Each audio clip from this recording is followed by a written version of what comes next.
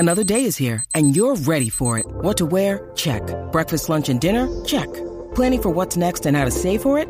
That's where Bank of America can help. For your financial to-dos, Bank of America has experts ready to help get you closer to your goals. Get started at one of our local financial centers or 24/7 in our mobile banking app.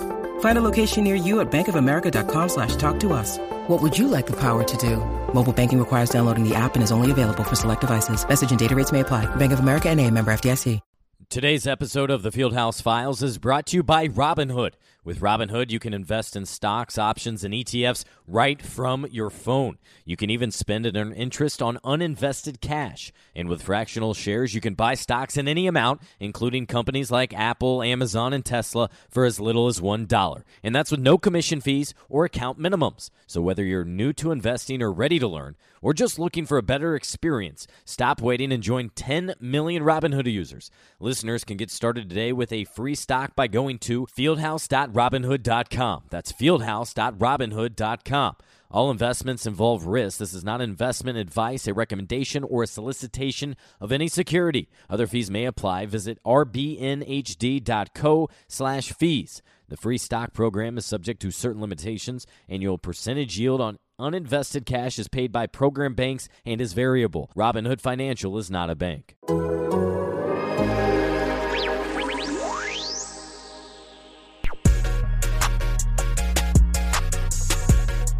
And welcome into another episode of the Fieldhouse Files. It's been a wild week here in Indianapolis and really a strange, somber week throughout the NBA community and the sports world with the passing of Kobe Bryant. But it was an outstanding night, a memorable night for Victor Oladipo and the entire Pacers organization last night on Wednesday, January 29th. You know why you're listening to this. It's because Victor Oladipo returned to action, and ratings back that up. I got the ratings from last night, the overnight ratings, saying it was the highest-rated regular season Pacers game on Fox Sports Indiana since January 7th, 2014. That was versus the Raptors. Obviously, the Pacers were coming off a couple of Eastern Conference Finals appearances and such. The next closest was against the Heat, but a strong rating for that game. And I think we all just had such a good time. And as a result of that, we got to talk about it. So much to go through with last night's game. Victor obviously hitting that game-tying three, the team winning. I think that was important. And then on top of pouring his heart out on the court, he did post-game with the media. So we'll get started. I welcome in from an airport around the country, Dave DuFour, my co-host. And Dave, I know you were watching last night. What were your initial thoughts of both his play and the emotions surrounding that night? Well, normally I would start with the play, but I just that interview, the post-game interview, really stuck with me. And I thought about it, actually. I was laying in bed thinking about it. Because I think, and even in the media, where we know what these guys go through when they suffer a major injury and they have a surgery and they have to fight back, I think we don't discuss enough the amount of mental fortitude that it takes to do this.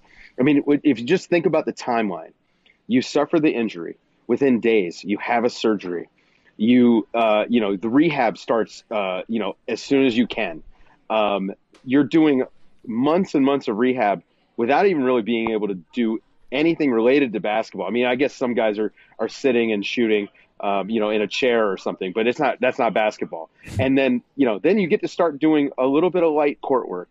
And then, maybe you're doing some non-contact drills, and then you get to 3-on-3, and then 4-on-4, and then finally 5-on-5 full scrimmages for, a couple minutes here and there. And then, Vic was doing extra practices with the G League, and then finally you get into a game, and the entire time you feel exhausted because you're so out of shape. And, just to think about all the stuff that he went through. And then on top of that, you had, the death of Kobe Bryant and that extra emotion. Man, I really I respect these guys anyway, but it made me respect him even more because it really got me thinking about the entire journey that it took for him to come back. And now to talk about the way he came back, man, I'm encouraged. One of the things that we've talked about is we didn't know what he was going to look like, right off the bat. I will say he had a lot more bursts in that game than I expected for his first game back. He looked pretty good. There were a couple of things here and there that we could nitpick, and we could talk about some of the open threes he missed. I don't really care about that. I'm with you. He finished the game healthy, and even Absolutely. If he put up a donut and was 0 for 8 and assisted a couple times, and that was it, I would still have considered it a great success. Exactly, and so the shooting numbers aside, I thought the passing.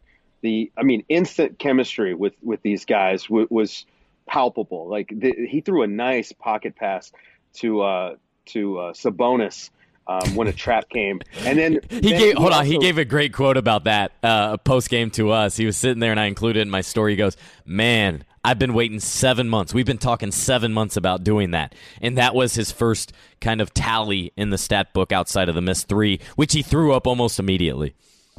Yeah, and then he had another where he went away from the screen, split the trap, and was getting to the basket, and that was stuff I didn't expect to see out of him because coming back from this injury, it usually takes guys a while to get that first step back, but he looks really good.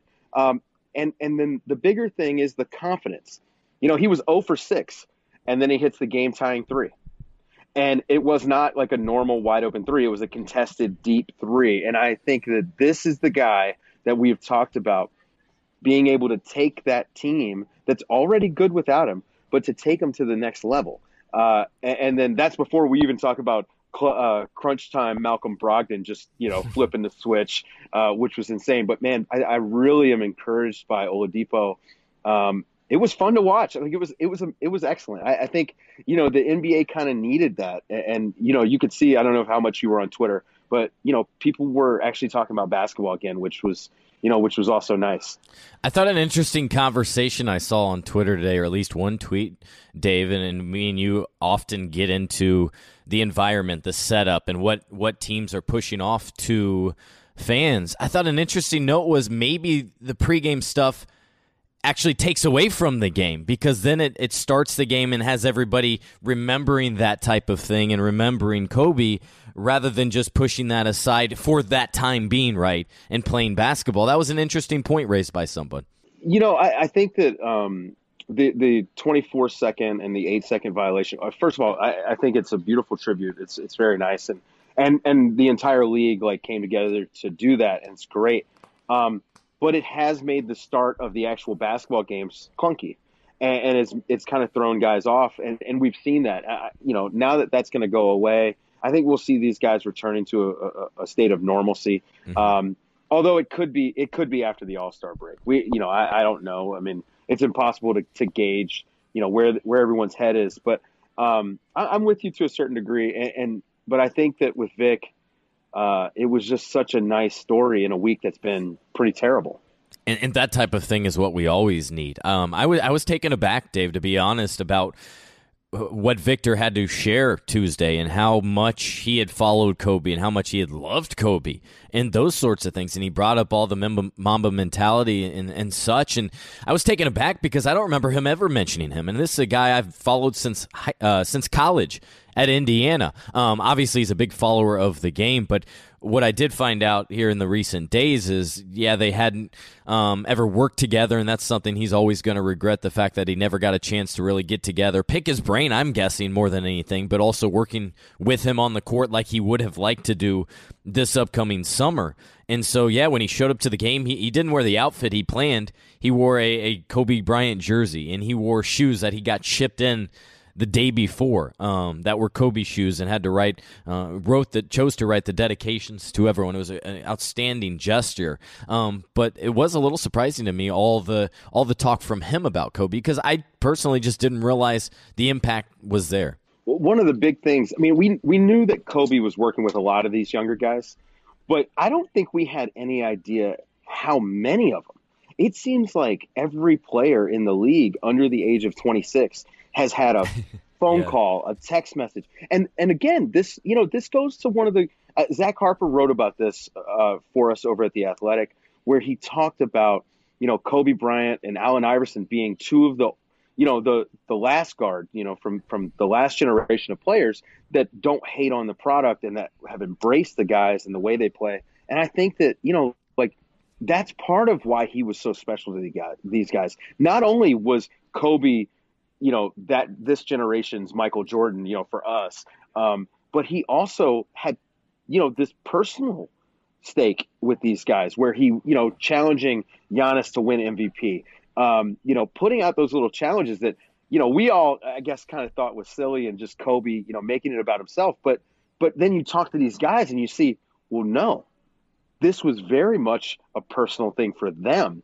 and that it wasn't just Kobe, looking for attention. Like he legitimately was mentoring these players. It feels like he was mentoring about 100 players. It really does. Everybody has a story on every team. Yeah. So Kobe's impact on the game is gonna last for years because of this kind of stuff. And so, listen, if it means that this next generation is gonna maybe pass on the same thing to the generation that follows it, I'm all for it. I love that. I love, like, everything Vic had to say. I mean, clearly it was emotional for numerous reasons, coming back and Kobe. But I mean, it was a beautiful moment. I just loved everything about the game. Like, it was fantastic, just as a basketball fan. And I'm rooting hard for Oladipo, and I know I'm not supposed to. As a basketball analyst, that's not what I'm supposed to do, but I think it's impossible not to. No, I think it absolutely is, because we get connected to these individuals and comeback stories. We all love these type of comeback stories, and as several guys mentioned to me in the locker room postgame, could you have written a better script last night? I mean, that ending and the fact that he had to get over some hurdles, and he threw a couple bad passes and wasn't in the right spot when Justin Holiday was looking for him in the corner. All of that was expected, but the fact that he hung through it, the fact that McMillan went to him late in the game, I thought was a little bit interesting. When they were down by 4, 5, 6 points, a couple possessions, and with about 5 minutes left, Victor came back in and stuck with him through it. And then on the final possession, when they needed a bucket, he was the second option. Malcolm was covered, so they went to Vic, and you're right, without hesitation, as you said earlier, he just launched it. And that didn't surprise me, because I've heard him talk to several local groups around here, and the biggest thing he stressed to them is the worst shot you can take is the one you don't take. Like, you're only going to keep missing if you don't take it, right? So he wants to keep shooting it. And that wasn't just a funny quote or a great line he wants everyone to use. I've legitimately heard him talk about, I forget those shots because I have to forget about those shots, because if I don't forget about those shots, I cannot be the great player that I want to become. I'll tell you, man, shooters shoot. I can't remember a shot I've ever missed. Doesn't mean that I haven't missed. I've missed a lot more than I've made, but, like, shooters shoot. And every shot is a good one to a shooter. And Vic is clearly a shooter.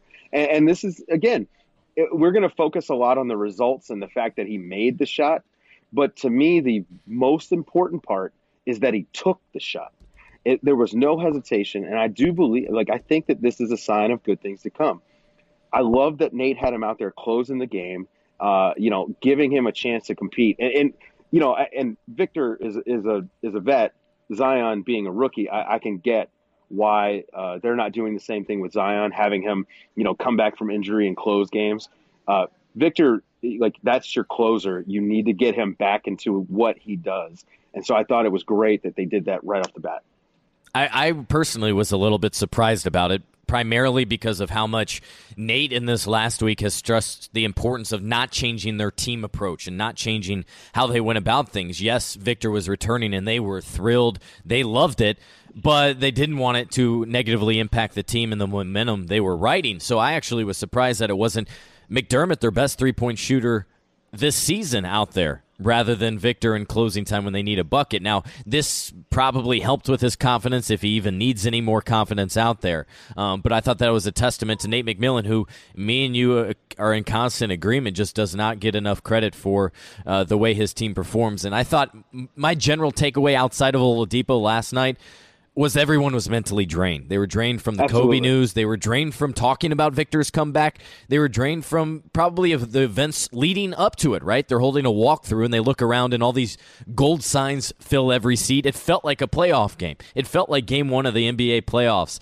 last night, and how could that not take it out of you right here in the smack dab of the middle of the season, and they just got back from their longest road trip of the year? Yeah, absolutely. And again, testament to Nate McMillan, who I think is one of the 5 or 6 best coaches in the league. This game, like you said, everyone's kind of like emotional and thrown off. I mean, the Bulls are an awful, awful team. And this was like a trap game, right? When you think about not only the Kobe emotions, but also Victor coming back, trying to integrate him in the lineup, there were so many factors there. And this is an example of why I think Nate is such a good coach. He got this team back in the game, kept their head in it, brought them back, and then they won the game in overtime. But it was a classic example. They never quit. Nate McMillan teams do not quit. They touch you constantly, and they always fight. And this was a great example of that. I thought it was, if someone had not watched the Indiana Pacers all year, and they watched that game, they could not come away with it without saying, "Oh wow, that team is tough." Yeah, and the fact that they overcame 19 turnovers, that's clearly much higher than they usually do, and had different guys have to step up, as we saw Miles Turner miss another game due to illness. Let's talk a little bit about the direct impact now, the trickle-down effect, right, of Victor getting minutes, and I should note kind of his situation right now, and this was a situation he selected. He picked this game, which I've noted on previous podcasts. He and his staff and his medical team and agents have been in full control of his rehab, which I think is kind of the new era of the player, for better or worse, depending on how you want to look at it. And so currently he's on a 24-minute restriction. And last night he only played 21. And as it went into overtime, because it was an overtime win for the Pacers, the medical staff turned to Nate and said, no, he's done. He hadn't played that minutes, but we see fatigue. You could clearly see him huffing and puffing, and I know he was a little bit sick as well, plus all the emotions, plus not being in game shape. But he's limited to a 24-minute restriction, and he will continue to come off the bench at least until the All-Star break. And this will give them an 8-game window for him to slowly work his way back. Then the All-Star break, a few more practices under his belt, and then they'll reassess his situation. Yeah, I mean, listen, we talked about this. They're going to treat him with kids' gloves. The whole goal is to have him ready come April. And beyond that, the whole goal is 100%. To have him ready for the next, 10 years, right? Like, I think that the San Antonio model, if you think back to Tim Duncan injuring his knee, what was that, the 2000 season? And he missed the playoffs when he said, he could have played, if he had to. But Greg Popovich talks about this all the time. We sat him because I'm not just worried about the next 10 games. I'm worried about the next 10 years. And I think that the Pacers are going to have a similar mindset. Nate put it best, and normally I'm not just going to quote him or whatever on this show, but this is too good, so I'll read this at postgame, a couple of sentences. The thing is to be slow with him. We're not concerned about now. We're concerned about the future for Vic, and that he plays a long time in a Pacers uniform. Exactly what you just said and how you said it. So that is absolutely their utmost importance with him, and slowly working his way back, and that's why they're doing so. And keep in mind, it is so critically important how they handle this situation, because they need to lock him up to a contract extension this summer, or who knows how things could go. Yeah, that's funny. I didn't know that he had said that, so it's good to know that Nate McMillan and I agree. Yeah, an interesting post-game is both Nate and Victor spoke at the podium. Nate always does, but players with the Pacers are at least reserved really for the postseason. But to speak to last night a little bit and paint the picture for how it was, I mean, there was probably 3 times the number of media. The day before at practice, Nate joked at least 5 times about how, where you guys been? We missed you. Let's look down this way. And this was a pure example of Victor's influence in his return, and that, hey, there's tons of more people interested in seeing him and seeing this Pacers story. So last night, Victor spoke at the podium, I think, for what was more than 15 minutes, very reflective and very thankful. And maybe that's our next point here, is I thought it was touching how before the game he thanked his teammates for being a little bit of a distraction, right, and having to answer questions about him all the time. And more than anything, those into the bench guys and the G League guys for staying after practice and holding shoot-arounds just for him and getting that extra work in so he could have this moment and get back. And then also after having those tears post-game in an interview and then hitting the locker room, he thanked everybody again in the locker room, told him he loved him, and I think that really resonated with this locker room, which was already close. 9 of these guys have not played with him, and I think that touched a nerve in a good way with the rest of the locker room last night. Yeah, actually, the interaction that stood out to me was him and Thad Young, which, I like when a guy goes through, I keep going back to this, and it's because, I've worked with a lot of players, and I think about this as a coach, but Thad Young was just so happy for Vic, and like it cannot go understated. Like everyone knows the amount of work that it takes just to be ready when you're healthy, and to come back from an injury like that. Like I loved it. Obviously, I mean Oladipo, or not Oladipo, sorry, Domantas Sabonis looked as happy as Victor Oladipo was when Oladipo was having success. So, it just speaks to the culture that Nate has built there and that Victor has helped to build. This is a team that seems pretty connected right now. And I said this on Twitter, nobody is going to want to play this team in the playoffs. Nobody. I mean, I will say 1 through 6 in the East is going to be a bloodbath as it is. The Pacers really have a good shot at upsetting one of these more favored teams. It was a big moment, I thought, and a full circle moment last night, as you mentioned with Thad Young, because he was on the court when Victor ruptured that quad tendon on January 23rd of 2019. He was one of the guys signaling to the bench, hurry up, get over here. And Victor touched on it a little bit. Our own Rob Kravitz spoke with Thad and touched on it in his article last night. But the fact that Thad was able to be part of Victor's first game back was not lost on either one of them, and it was very memorable for them. And I think that spoke to, number one, Thad's influence on this locker room, how he united everyone, how he looked out for everyone, and was that big brother. And he really didn't want to move on. It was just the circumstances. He was a victim of circumstances that the Pacers had 2 outstanding centers and you needed to start them, and Thad was on the latter years. He was past his peak. But it was really cool to see them before the game embrace with big hugs, big smiles. Thad's whole family, his wife and 2 kids were there for the game, and then afterward the same thing. And that spoke a lot, I think, about both Thad and about Victor. Yep, I'm with you, man. I think that it was, again, not to continue to repeat myself, but with the week that, the NBA and honestly, like just the sports world in general has had, it was nice to have a reprieve that, was uplifting. To the trickle-down effect, Aaron Holiday did not play. It could happen to T.J. McConnell. Nate had talked about previously. It all depends on matchups and maybe if a guy has it going or not. With Miles out, we saw Goga Bitadze play a lot of minutes, and we don't need to get into it a ton on this podcast. But he still looked a step slow. He looked like a rookie, and especially I think that was in the pairing with Oladipo when he just wasn't used to playing with a guy that quick and that high of a basketball IQ, because he would shoot him passes 2 or 3 different times, and that was part of the turnover battle because Goga just was not ready.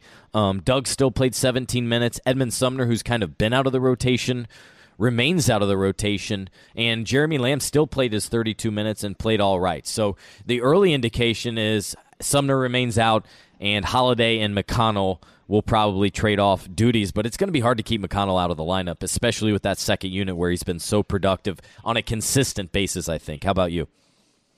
Yeah, I thought actually, with the chemistry between McConnell and Sabonis and McDermott, I don't know how you can keep him out of the lineup. I mean, getting to see McDermott's cuts when he's playing with McConnell has been eye-opening. I think that, we've talked a lot about how great of a three-point shooter McDermott has been, but man, his cutting is underrated. He had a nice dunk last night on a pass from McConnell. So yeah, I think that it is going to be interesting to see how the rotation shakes out. I do think that the Pacers ultimately should want Aaron Holiday to earn, those minutes. But Nate, he's not going to play. He's not going to play you unless you earn him. So. No, absolutely. You have to earn that through practice shoot around, and then produce in games. And, and T.J. Warren, by the way, has finished 25 points. He's on an incredible streak right now that shouldn't go unnoticed. He's been the leading scorer. I don't think we've touched on that yet, Dave, but T.J. Warren's the Pacers' leading scorer this first stretch of the season without Victor Oladipo, and we kind of hinted at that, I think, in the preseason. Mm-hmm. I at least thought it was, just because of the type of offensive production he could have, and in coming to a winning team where they needed some of that offensive production. Listen, I thought he was fantastic last night as well. This team, the way it's constructed is just so much better than it was last year as far as the balance goes. And now you're adding Oladipo to that, and with weapons around him and guys that can take on some of the load. But let's not overlook T.J. Warren's defense. I thought last night he was pretty good defensively. A lot more active than his reputation when he got to Indiana. And again, Nate McMillan's not my coach of the year, but I think he's in the conversation like top 5. I mean, the guy is he's doing a masterful job. And I think, T.J. Warren's defense is what I would point to, even before his scoring, which we already knew he could put the ball in the basket. I didn't know that he had this sort of effort in him defensively. The first thing I would point to is availability. The fact that he has been one of the few players to play in all 48 games, the only starter to always be out there in a year full of injuries, a guy that played, I think, like 39 games last year, in part because they were losing. He was not happy about his situation, but that's a different story. His availability, his defense, which we've seen several players mold Boyan, Doug McDermott as well, and then now TJ. But I know you're traveling. Any final thoughts? I really liked what we saw from Victor. I thought he was much quicker than I was expecting. I didn't expect a lot of rust or a huge drop-off, but I certainly wasn't expecting those type of bursts that he had, and his desire and the frequency in which he would look to attack and get into the lane. How about you? I want to highlight Brogdon. I thought he showed a lot of grace and deference in regards to role when he was playing with Victor. This team has essentially been about Brogdon and Sabonis this year, and I think that they are the keys to the success. It'd be very easy to have played all season like this and be stubborn when the star of the team comes back, and I didn't see that at all from Brogdon last night. I thought that, man, he was almost a little too deferential, trying to get the ball to Victor and make sure he felt involved in the game plan of what was happening, and then the ability to go from that to flip the switch down in crunch time. I mean, are Malcolm Brogdon clutch dunks a thing now? This is just what's happening. Like, okay, you need a bucket, and Malcolm Brogdon's going to get you a dunk. And so I want to, I want to make sure we do, just want to point it out that I thought that that showed a lot of leadership from Malcolm Brogdon to be a team player. I think that stuff's important. And again, speaks to the locker room that Nate has built. And I think this team, man, they're looking pretty good.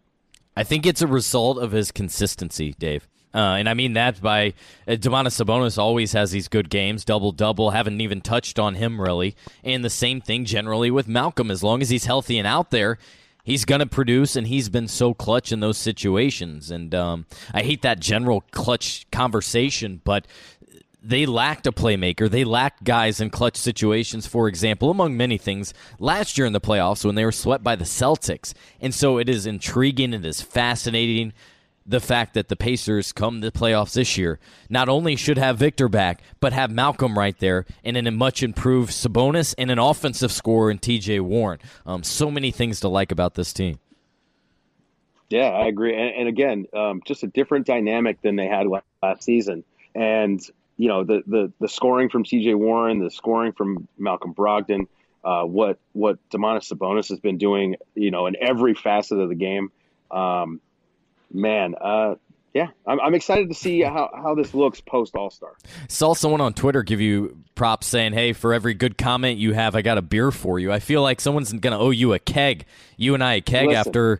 after what we've seen. And we're speaking the truth, though, here. It's not an exaggeration. It's just what we have observed. This team, there's a lot to like about what they've seen, and I don't see them going to the NBA Finals by any means, but if they continue to move forward, they could at least get to the conference finals in my mind. I still think that's going to be an uphill battle for them.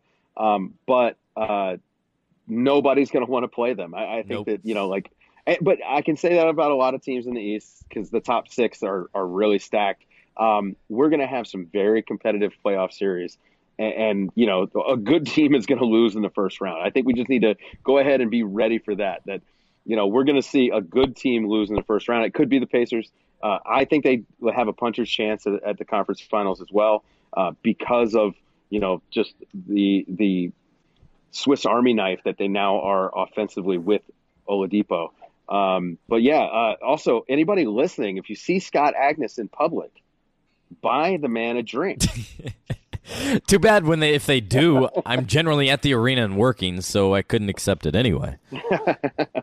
Oh, okay, yeah. I guess they operate on different rules in the arena. Yeah. Yeah. Otherwise, I would happily take it. Well, travel safe. Thanks for jumping on. I think this was absolutely a fun conversation, but it was also a necessary conversation after the biggest news of the year for this Pacers team of Victor returning.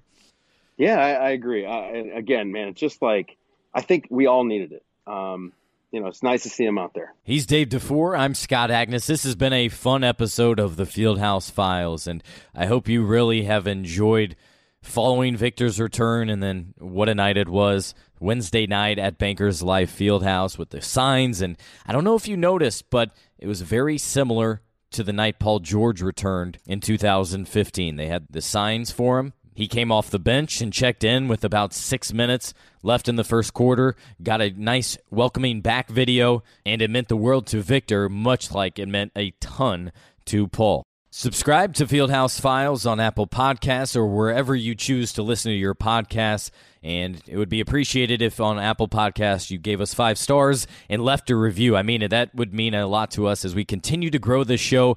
I have a lot of special guests planned for future episodes. And if you want more coverage, head over to The Athletic, where both myself, columnist Bob Kravitz, wrote on last night's game, and our national writer, one of them, David Aldridge, was in the locker room and will be writing soon about this Pacers team and what to look forward to.